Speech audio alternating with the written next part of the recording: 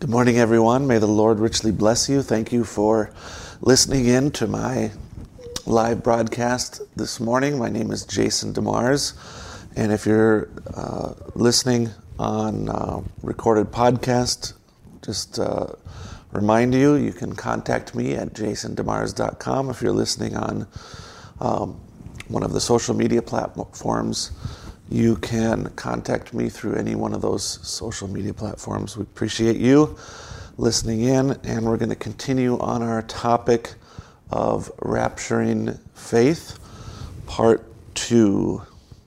So, if you haven't listened to part 1, make sure to go back and listen to part 1. That will make more sense to you moving forward. So we're looking at sanctification, and we talked before how we looked at rapturing faith, and we saw that rapturing faith is actually end-time sanctification. And so now we're looking at sanctification in itself. First, we saw that it is something that God declares over us as a result of being justified. We saw in the scripture that we're sanctified by faith. We're sanctified by the Holy Spirit.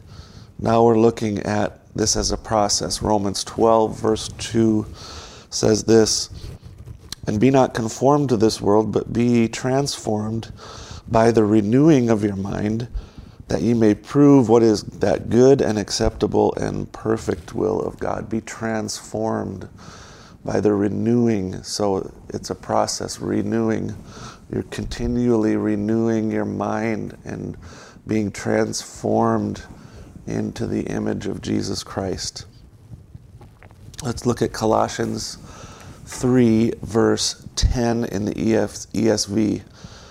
"And have put on the new self, which is being renewed in knowledge after the image of its creator." Which is being renewed. It's a process. Romans 8:13. "Was then that which is good made death unto me? God forbid." Oops, that's chapter 7. 8 verse 13. "For if you live after the flesh, you shall die. But if ye through the Spirit do mortify the deeds of the body, ye shall live." That's a daily process. You have to daily mortify or put to death the works of the flesh. Hebrews 10:14 in the ESV as well.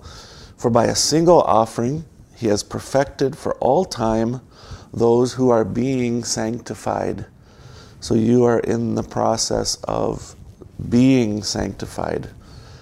Once we're positionally sanctified by God, his declaration, he begins step by step to cleanse our hearts and lives, that they would fall into the conformity that he has declared over us.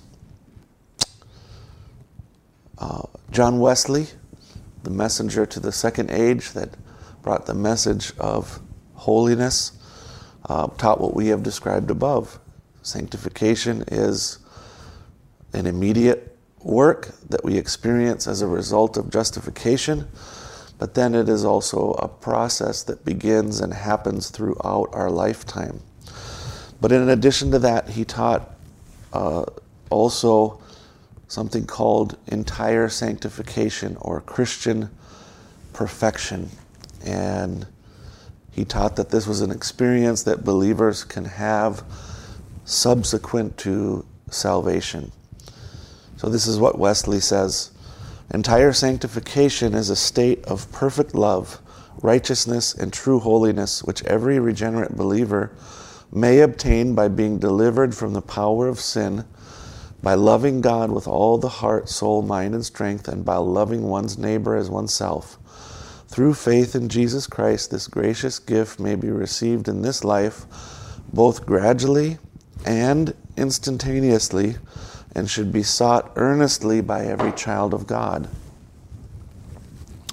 He also says, "It is thus that we wait for entire sanctification, for a full salvation from all our sins, from pride, self-will, anger, unbelief, or as the apostle expresses it, go on unto perfection. But what is perfection? The word has various senses. Here it means perfect love. It is love excluding sin, love filling the heart, taking up the whole capacity of the soul. It is love rejoicing evermore, praying without ceasing, in everything giving thanks. Wesley based his doctrine of entire sanctification upon scriptures that showed that there is something further for believers. I'll submit to you that this was a partial realization of a full truth. The something further Wesley taught believers to expect was in fact an end-time experience that is identified with a preparation for the rapture. So let's briefly take a moment to look at the end-time sanctification I am looking at.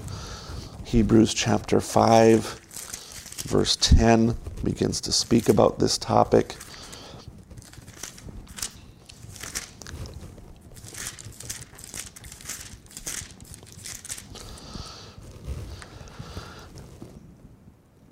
Called of God and high priest after the order of Melchizedek, talking about the Son of God.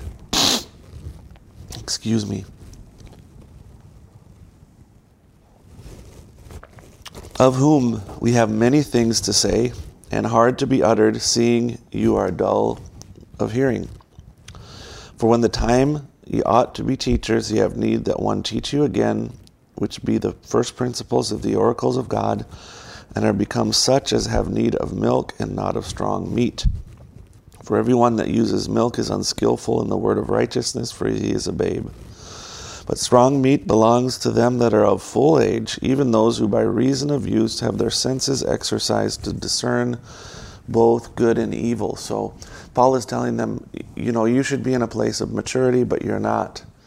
I can't teach you about the mysteries regarding Melchizedek.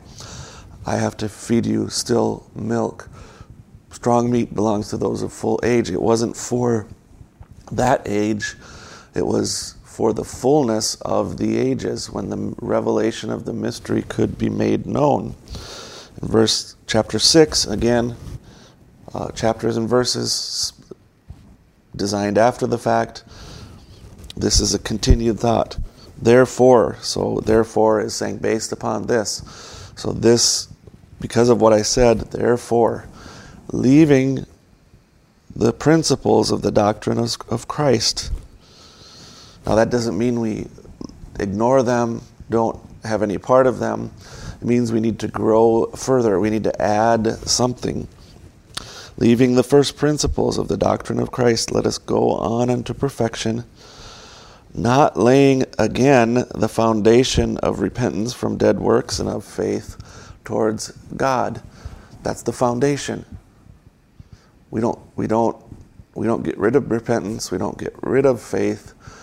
We keep our foundation, but we have to grow from there, of the doctrine of baptisms and of laying on of hands and of the resurrection of the dead and of eternal judgment.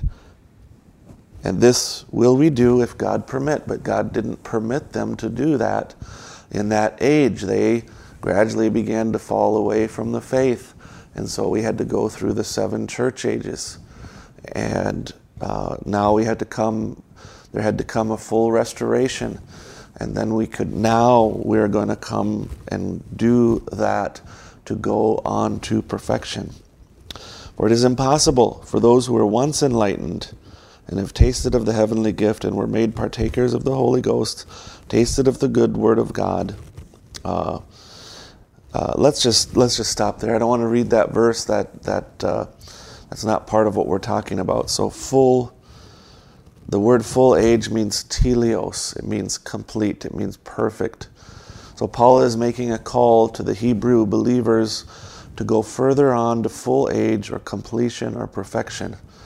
This going on to perfection cannot come until the church reaches this state of full age at the end time. Now, full age or perfection is maturity. It's not sinlessness. It's a place of maturity wherein you can receive the revealed word that makes you prepared to go on into a rapture.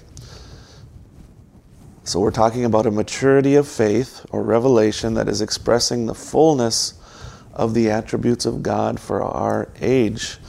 This maturity in the restored and open word is what prepares us for the rapture and brings us to a place of being completely and totally set apart for God, perfect in whole sanctification.